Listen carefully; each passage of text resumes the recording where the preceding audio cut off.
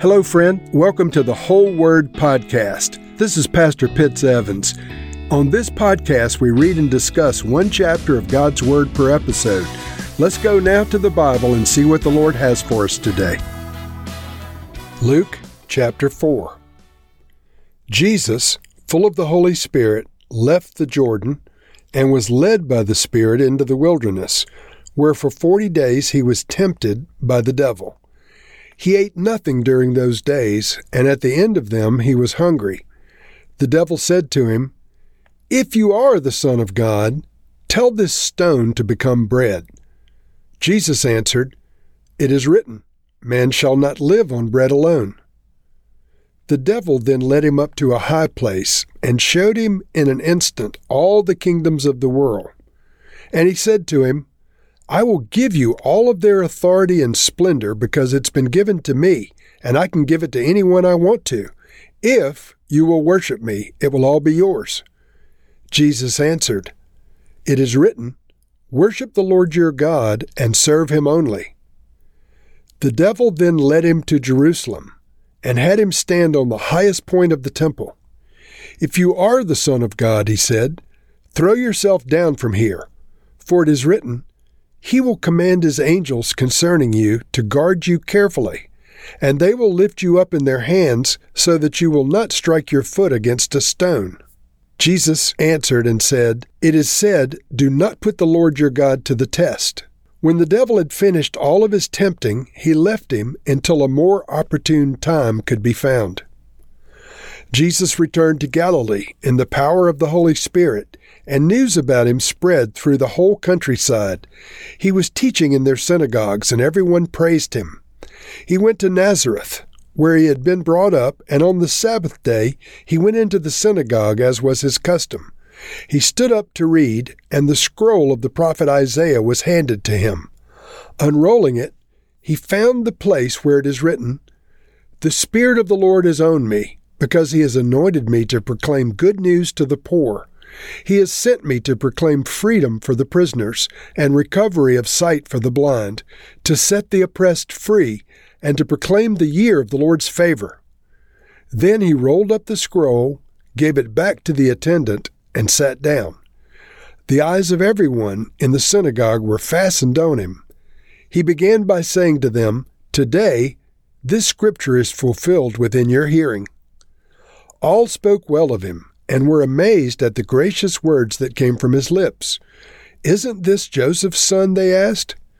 Jesus said to them, "Surely you will quote this proverb to me, 'Physician, heal yourself.' And you will tell me, 'Do here in your hometown what we have heard you did in Capernaum.' Truly I tell you," he continued, "no prophet is accepted in his hometown. I assure you that there were many widows in Israel in Elijah's time, when the sky was shut for 3.5 years, and there was a severe famine throughout the land. Yet Elijah was not sent to any of them, but to a widow in Zarephath in the region of Sidon. And there were many in Israel with leprosy in the time of Elisha the prophet. Yet not one of them was cleansed, only Naaman the Syrian." All the people in the synagogue were furious when they heard this. They got up, drove him out of the town, and took him to the brow of the hill on which the town was built, in order to throw him off the cliff. But he walked right through the crowd and went on his way. Then he went down to Capernaum, a town in Galilee, and on the Sabbath he taught the people. They were amazed at his teaching because his words had authority. In the synagogue there was a man possessed by a demon, an impure spirit. He cried out at the top of his voice, "Go away! What do you want with us, Jesus of Nazareth? Have you come to destroy us? I know who you are. You are the Holy One of God." "Be quiet," Jesus said sternly. "Come out of him." Then the demon threw the man down before them all and came out without injuring him. All the people were amazed and said to each other, "What words these are! With authority and power he gives orders to impure spirits, and they actually come out." And the news about him spread throughout the surrounding area. Jesus left that synagogue and went to the home of Simon. Now Simon's mother-in-law was suffering from a high fever, and they asked Jesus to help her. So he bent over her and rebuked the fever, and it left her. She got up at once and began to wait on them. At sunset, the people brought to Jesus all who had various kinds of sickness, and laying his hands on each one, he healed them. Moreover, demons came out of many people, shouting, "You are the Son of God." But he rebuked them and would not allow them to speak, because they knew he was the Messiah. At daybreak, Jesus went out to a solitary place. The people were looking for him, and when they came to where he was, they tried to keep him from leaving them. But he said, "I must proclaim the good news of the kingdom of God to the other towns also, because that is why I was sent." And he kept on preaching in the synagogues of all Judea. In verse 1 we read, Jesus, full of the Holy Spirit, left the Jordan River and was led by the Holy Spirit into the wilderness, where for 40 days he was tempted by the devil. Now the Bible says that he was tempted in all things just as you and I are tempted. In this particular encounter, the devil tempted him 3 times using Scripture. And each time Jesus was tempted, he responded with Scripture.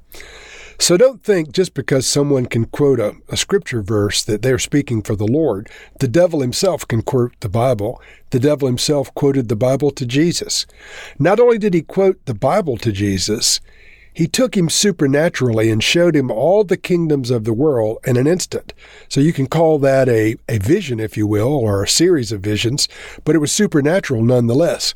Now here is Jesus, the Son of God, enduring or encountering the devil and having a supernatural experience while the devil shows him the kingdoms of this world. So don't just assume any supernatural experience is from the Lord. If Jesus could have a supernatural experience from the devil, you can have a supernatural experience from the devil. Furthermore, the devil took him to the pinnacle of the temple. So he physically transported Jesus to the pinnacle of the temple. And once again, if he could do that with Jesus, he could do it with you. So what's the moral of the story? When tempted, Jesus answered with Scripture. He didn't say, "Who do you think you are, devil? I'm Jesus, I'm this, I'm that." No, he quoted Scripture. So when tempted, we need to rely on the Word of God. And if we encounter some type of supernatural experience, we need to evaluate it in the light of what the Word of God has to say. Jesus recognized these things were supernatural, but he also recognized that the devil was the one that was causing this encounter. And so the temptation of Jesus, he was able to overcome the devil. But it says in verse 13, when the devil had finished all this tempting, he left him until an opportune time. And the indication is from that verse that Jesus continued to endure temptation for the rest of his life, perhaps even from the cross. And so the devil is not finished with me. He's not finished with you. All of us who are on this side of the grave have to suffer with the wiles of the devil. But we don't have to succumb to temptation.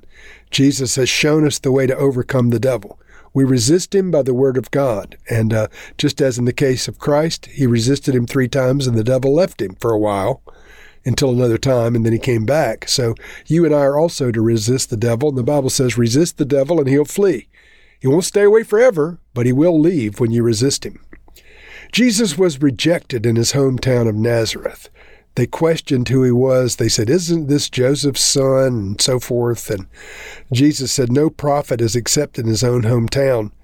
But the people were furious with him. In verse 28, it says, all the people in the synagogue were furious.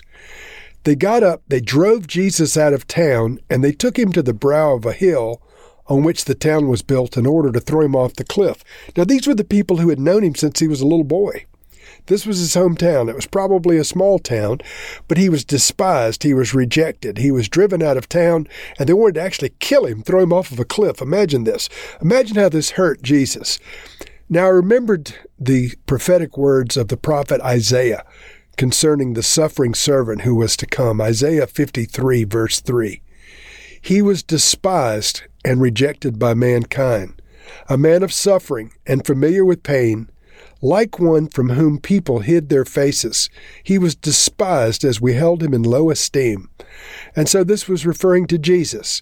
Imagine how it hurt him. It wasn't just the cross that hurt him. The rejection of the people that he loved the most hurt him tremendously.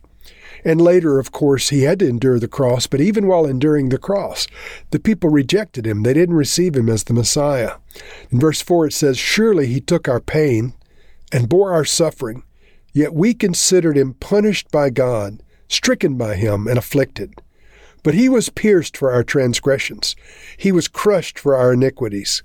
The punishment that brought us peace was on him, and by his wounds or by his stripes we're healed." So friends, Jesus has borne our griefs.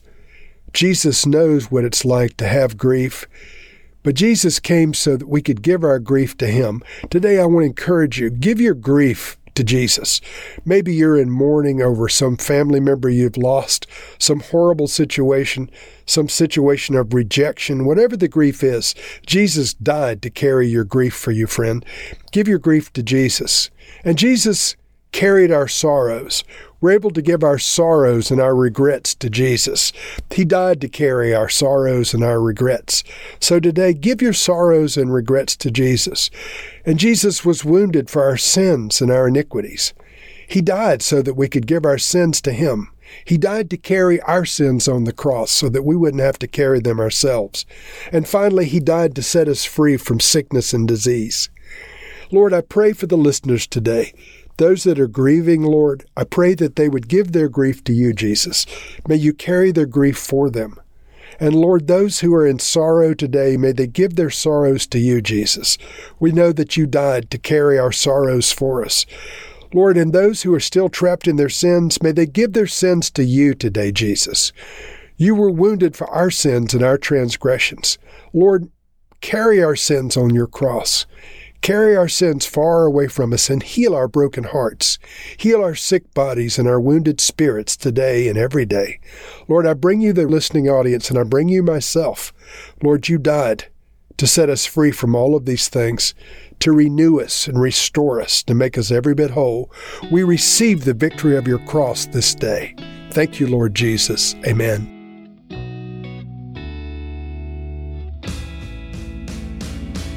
Thank you for listening to this episode of The Whole Word. It was brought to you by Whole Word Fellowship and the Northern Virginia House of Prayer. If you were encouraged, please share our podcast with your friends. We'd also appreciate it if you'd hit subscribe in your favorite podcast app and take a few moments to write a review.